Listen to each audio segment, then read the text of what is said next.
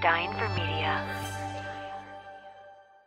And I held her hand and I said, "Are you ready?" And she said, "I'm ready." And I said, "Are you afraid?" And she said, "No, I'm ready. I want to go."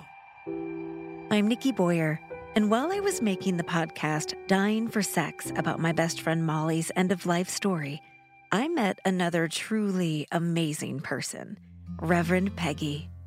Peggy is a lead chaplain at one of the world's busiest hospitals, and throughout her career, she has been at the side of nearly 2,000 people as they took their last breath. And she was looking to the side of me and looking around, and she said, "Peggy, do you see her?" I said, "No, I don't see her. What do you see?" And she's, "The angel, oh my gosh, this angel's here," like clearly seeing them. And then I was like, "Just go with them, go with them. Oh, wonderful, they're here for you, go with them." And she just put her head back and released.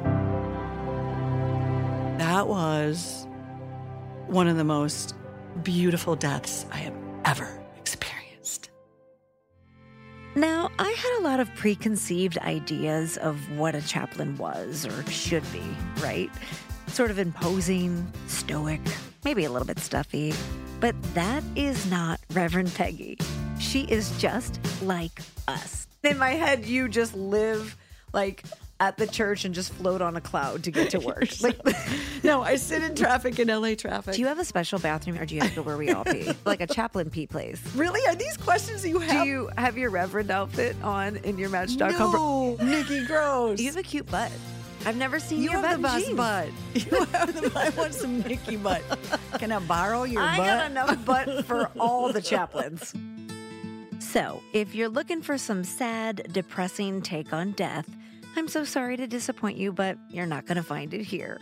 I mean, sure, we cry, but we also laugh, and we drink gin. I don't think I've ever seen a reverend make a martini. Oh, wow. Was Peggy. Hey. That was a very hefty pour of gin. Peggy! This is Near Death, a weekly series where we talk about the one thing that's, well, really hard to talk about. It is literally the only thing that we are for certain is going to happen to every single one of us. Like, we're not dodging it. And you're near it every single day. Why do you think people don't want to talk about it? I think it's the unknown, the mystery. We can't control these things that are beyond us. And it's surrender.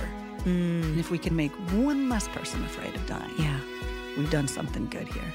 As I am talking about this with you in real time, it feels less scary. So let's talk about death. Let's do. Right after this commercial break. New episodes every Wednesday, starting June 14th from Lemonada and Dying for Media. Available where you get your podcasts.